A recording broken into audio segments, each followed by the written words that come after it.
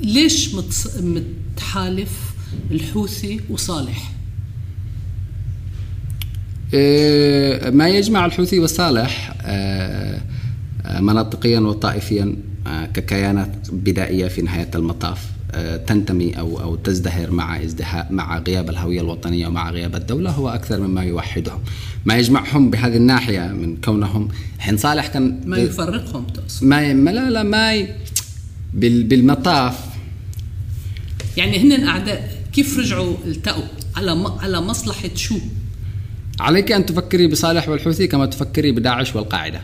في نهاية المطاف هم متنافسين أو هم حلفاء. في نهاية المطاف هم حلفاء من ناحية، تقصد أنهم متنافسين على أرضية مشتركة، متنافسين على أرضية مشتركة ومتنافسين على موارد، نفس الموارد. في نهاية المطاف هوية في أكثر مناطق اليمن، هوية الصالحي أو المؤتمري هي تتقاطع مع هوية الحوثي أصلا، خاصة في مناطق جغرافية معينة.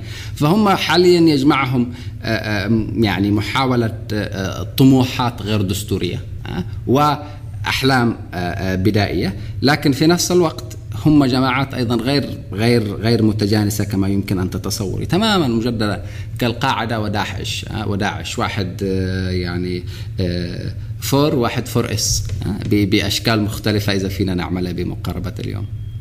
شو مصلحة السعودية تحديدا في شن هذه الحرب؟ يعني لأي غاية أخذوا قرار بالانخراط بحرب تبدو أنها مكلفة لهم وهي بلا أفق في نفس الوقت لهم؟ سؤال مهم لا أعرف إجابته فعليا بعد سنتين. لا أزال أتساءل هذا السؤال المهم، إنه ليش دخلت السعودية بهذه الحرب في اليمن، وخاصة ليش استمرت فيه. ممكن أن تتحدث عنه كحالة بلحظة معينة ولأسباب معينة ولحظة إقليمية وتاريخية، لكن في عوامل مهمة. أولا الغرب كان يمشي بعيدا مع إيران في الاتفاق النووي، وكان يريد أن يقدم للسعودية أي بغشيش معين، فكان البغشيش في تلك اللحظة المعينة هو اليمن، اعملي ما شئت في اليمن. ثانيا كانت السعودية تعتقد أنها لن تساءل غربيا بخصوص اليمن، لطالما حتى أول سنة ونصف من الحرب لطالما سئلت السعودية واستجوبت غربيا عن جلد محكمة سعودية لرائف بدوي على سبيل المثال أكثر مما استجوبت أو سئلت على حرب اليمن. بل حتى أن إيران استثمرت في الدبلوماسية والإعلام العالمي مع مقتل نمر النمر أكثر مما استثمرت في الدفاع عن الحوثيين أو صالح حلفاء المفترضين في اليمن حاليا. فهي بلد منخفضة الثمن، هذا واحد. ثانيا يعني ليش دحين هذا سؤال وجودي؟ لأنه الحوثيين جماعة إذا هي تعرف شيء واحد هو الحرب وميليشيا بالآخر. الحل المثالي له هو الحرب. لا يمكن لا يجي يعني لم يعد يواجه أسئلة الدولة، لم يعد يواجه شارع. إذا في شيء مهم هو فأنت الآن بتحاربه بمنطق قوته وليس بمنطق قوتك أنت. دعك من فكرة أنه فشل الدبلوماسية العربية لأول مرة في التاريخ والتنظير لحرب لم تكن يجب أن تبدأ. هذا شيء فاجع بالمعنى العام حينما واحد يدرك ضحالة العقل العربي لوين وصل وكيف الحديث عن حرب دامية وعبثية زي هذه بنفس مدائحي، وهي فكرة كاشفة بشكل مخيف ومرعب على أي حال. لكن هي أنا أعتقد الآن أنها أيضا خاصة مع الهجمة الغربية الشرسة مؤخرا أو الابتزاز الغربي المكثف للسعودية عبر قانون جاستا وعبر الكثير من الأشياء، تتعرض لمضايقات كثيرة حاليا أو ابتزازات بخصوص اليمن. ولذلك واحدة من الأشياء القليلة جدا التي يمكن أن تعملها السعودية لإنقاذ نفسه بالمعنى العام والمعنى خاصة في الغرب وبمعنى النفوذ الإقليمي الذي لديها هو إنهاء حرب اليمن وعلى وجه السرعة. لأنه في عند العثمانيين مثل شهير يقول: من لم يربيه الزمن تربيه اليمن. بلد صعبة، وهذا لا ينطبق على من هو قادم من خارجها، أيضا حتى من أبنائه. أي واحد يحاول أن يتعالى عليها تكسره. حينما حاول صالح أن ينتهك فكرة الجمهورية اليمنية ويورث ابنه كسرته. حينما حاول الحوثيين أن يوقظوا مخاوف تاريخية معينة لليمن والاستيلاء عليها كأقلية، فعليا كسروا، وقد كسروا محليا أكثر مما كسروا دوليا. أنا أقول لك مثل، شوفي الشغل المهم ويدل لك إلى أي درجة إذا أنت تريد أن تحمي هذا البلد شو ممكن تعمل له، إذا بدك تضره شو ممكن تعمل له. في صنعاء هناك أقدم مدرسة وأهم مدرسة حكومية اسمها مدرسة الكويت، بنتها الكويت قبل عشرات السنين، كانت واحدة من أوائل المدارس في اليمن. راح قبل تقريبا سنة رئيس اللجنة الحوثية محمد الحوثي إلى مدرسة الكويت في محاولة لتجنيد الطلاب وإلى ما آخره. أخرجوا الطلاب طرد من الطابور الصباحي بترديدهم للنشيد الجمهوري. فكرة مهيبة فعليا يعني، وسياق وطني مباشر وتلقائي، وكسرتهم يعني. طبعا ذلك اليوم بالمساء شو عمل الحوثيين؟ أعادوا تشكيل اللجنة العليا للمناهج. شوف الشغل الخطير، يريدوا تفكيك لكن هنا يقول لك أنه دافعت هذه المدرسة التي يمكن كانت حينها كلفت أقل من $1,000,000 قبل عشرات السنين عن الجمهورية اليمنية وعن الخليج وعن اليمنيين وعن فكرة العيش في 2016 خلال 10 دقائق أكثر من كل ملايين الدولارات من الأسلحة التي اشتراها الخليج لعلي عبد الله صالح والتي يحارب بحاليا علي عبد الله صالح. في نموذج واضح ومهم إذا أنت بدك تنقذ بلد أو تدمر بلد. بعد ما بغض النظر عن السياقات اللي أنت أشرت لا بعد ما خرج الحوثيين من منطقتهم وتحالفوا مع صالح واحتلوا صنعاء، هل كان هناك طريقة أخرى غير شن الحرب اللي قامت فيها السعودية لمنع اليمن من أن تسقط بأكملها بين أيديهم، أو من أن تشتعل حرب إقليمية حتى يعني داخلية بقصد بدون السعودية بين مختلف مكونات المجتمع اليمني؟ هل كان أمام السعودية اللي هي ذات نفوذ كبير وتاريخ عريق من العلاقة باليمن أسلوب آخر؟ شو كان ممكن، كيف كان يمكن أن تحل مسألة صالح شحط الحوثيين؟ هو شوفي، أولا الاستدراك اللي أنت قلتيه بخصوص نفوذ السعودية في اليمن مهم. نفوذ السعودية في اليمن أكثر من نفوذ الدولة اليمنية للأسف أو لحسن الحظ، هذا واقع. ثانيا قصة الحل والنجاة من الحرب تعتمد أصلا بشكل أساسي على شيء مهم، وهي من المنتصر أو من الفائز هنا أو من القوي. يستطيع القوي فقط أن يقدم هذه التنازلات أو أن يمتلك هذه المظلة من الرعاية. والقوي كان في لحظة من اللحظات ما بين سبتمبر ويناير، سبتمبر 2014 ويناير 2015 هو الحوثيين. واليمن في مثل مهم بالقرى يقول الله لا يجمع بين شرين، قلة عقل وكثرة بنادق. ودون جماعة بلا عقل، وكان عندهم كثير سلاح، فأخذتهم خلينا نقول عزة بالإثم، واللي توفرت لهم لحظة تاريخية على فكرة للقيام باليمن أكثر مما توفرت في 2011 لسبب مهم، أن مراكز القوة في 2011 لم تفكفك وإنما قفزت إلى الأمام، بينما في 2011 ب2014 فعليا انهارت. لكن المشكلة أن الحوثيين لم يكونوا يريدوا فكفكة هذه القوى في اليمن، كانوا يريدوا استبدالها بأنفسهم. هذا من واحدة من ناحية مهمة. ثانيا كانوا يمكن إذا كانوا جادين أن يخلق شراكة وطنية أهم من كل السياقات الماضية، بالرغم من كل شيء وبالرغم من إسقاطهم المسلح للعاصمة كانوا يمكن الخروج بما بس ما تمش. ثانيا مرة ثانية احنا نقول أنه لم يتم الاستثمار في السلام باليمن بشكل حقيقي من قبل السعودية أيضا ومن قبل الخليج، ولا كان هذا ممكن أن يتم تجاوزه. إذا كان يعني علي عبد الله صالح إلى 2014 تقريبا لا يزال ابنه يعيش في الإمارات، أحمد علي الأكبر، وتحت رعاية القيادة الرسمية لدولة الإمارات. طيب كيف أنتم تخوضوا حرب معه باليمن؟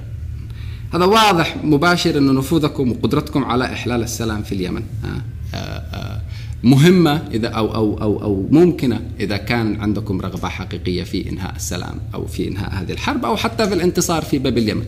بس كمان يعني شوفي، في مشكلة حقيقية باليمن، هو الجمهورية الوحيدة في جنوب شبه الجزيرة العربية، وهذا يمثل له إرباك مهم. حتى في أحسن النوايا من عند الخليجيين.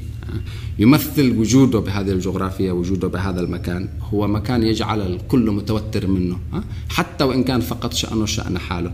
ولذلك حينما كان صالح قادر أن يكسره، ما كانش عند الخليجيين مانع أنه يستمر بالسلطة ويكسره. أهم شيء ألا يخرج من اليمن.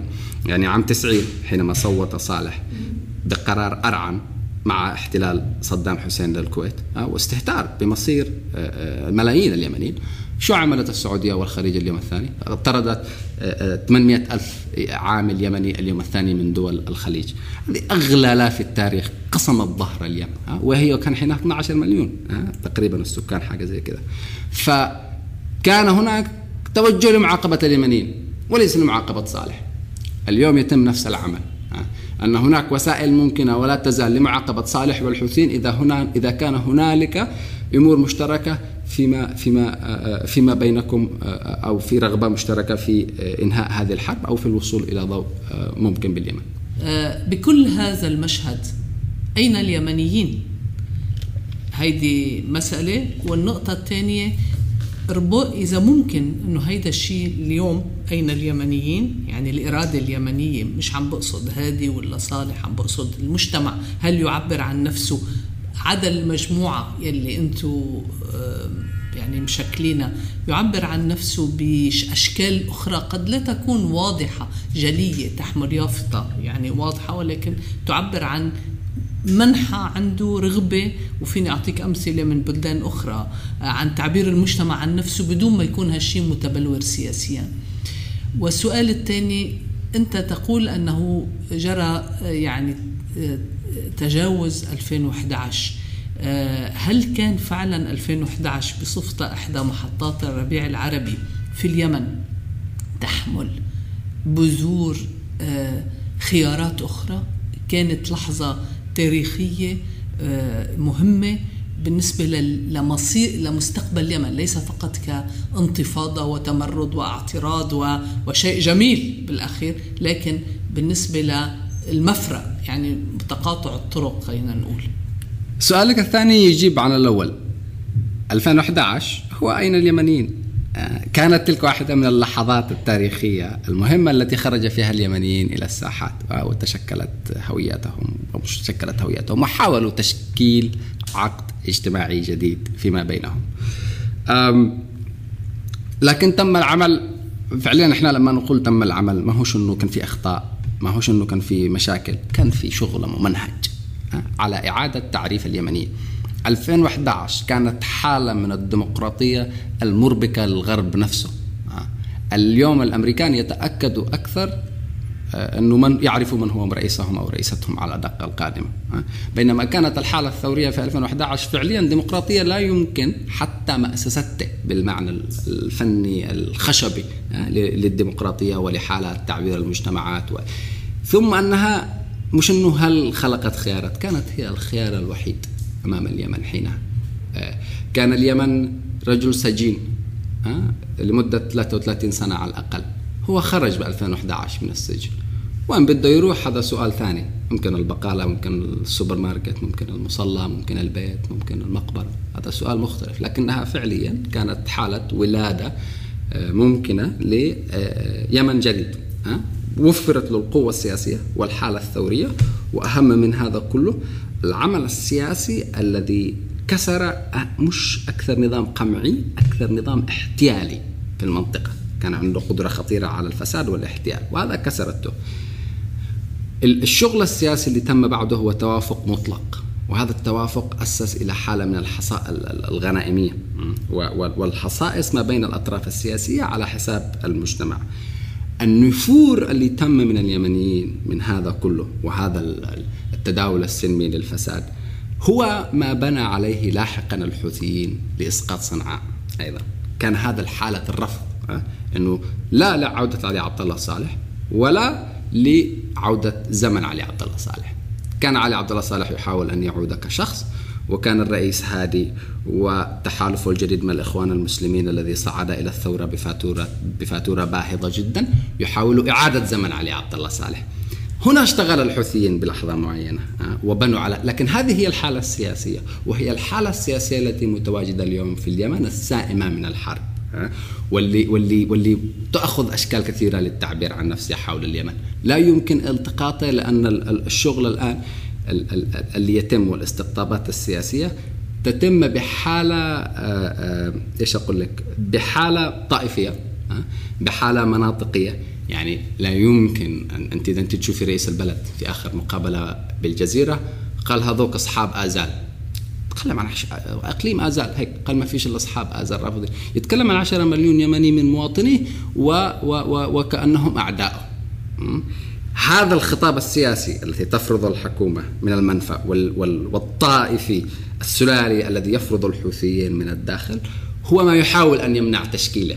بالحين بالأخير عبد الملك الحوثي شو الفارق بينه وبين عبد ربه منصور هذا؟ كثير أشياء قليلة يعني بنهاية المطاف. يعني ما هوش إنه واحد بيشتغل والله لخير اليمنيين واحد لشرهم. شو ما تبقى من اليمنيين سؤال صعب، وبكذب لو قلت لك إنه عندي أنا له إجابة معينة. أنت قلت سأم اليمنيين من الحرب، في سأم طبعا ولا في حماس للاصطفاف في خنادق؟ لا، هو شوفي دحين حتى حالة إذا رجعنا إلى أول الحديث اللي أنت بلشتي فيه، هذا النعت بالحياد وهذا الشغل الممنهج ضد هذه الفكرة هو شغل من قبل الأطراف، لأنها تعرف أنها حالة تعبيرية حقيقية عند الناس، لأنها تمثل شيء. دحين ما هي السياسة؟ تعبير عن مصالح الناس. أي واحد يعبر عن هذه المصالح سيمشي مع الناس بشكل ما أو بآخر، لأنها ترى أن هذا السياق هو تعبير عن الحالة الحقيقية لليمنيين، اللي هو لا شفنا خيركم يا هادي ورجاله ولا سلمنا شركم يا حوثيين وصالح. هذه الحالة هي حالة بالشكل العام، بالرغم من الموارد التي تسيطر وبالرغم من الأيديولوجيا التي تمنح كغطاء لهذه الحرب، لا يزال أغلب اليمنيين اليوم في حالة مش يقول حتى سام، في حالة حتى توق لانتهاء هذه الحرب بالأخير أيضا. ثم أنه كان الحديث عن الحرب سوقت أول الشهر، أول شهرين، أول 3 أشهر، بعدين الناس اكتشفوا أن هذا منطق احتيالي خادع. حالة عموم اليمنيين اليوم هي تقول بإنهاء هذا الحرب أو بإنهاء هذه الحروب للدقة، وهذا أمر ممكن. يجب فقط أن يعاد تسخير الموارد له إقليميا ودوليا، وعلى الصعيد المحلي يجب يجب السماح ل 2011 أن تأخذ اعتباراتها السياسية. دحين مش هي فكرة رومانسية 2011، هي لحظة سياسية تجاوزه غير ممكن. هنا أنت معك أنه خروج من الاستعمار، تعال احكمني. ما ممكن انك تتكلم بعدين على نصف استعمار، على 1 استعمار، على 20% من الاستعمار. ستحاول بكل تأكيد، لكن الحالة المعنوية والحالة السياسية والهوية الوطنية اليوم والفرصة الوحيدة لهذا البلد أن يعود إلى اليمن السعيد هي عبر البدء من 2011 وما فوق، وليس محاولة العودة له بأشكال مختلفة وملتوية وبشعارات متنوعة.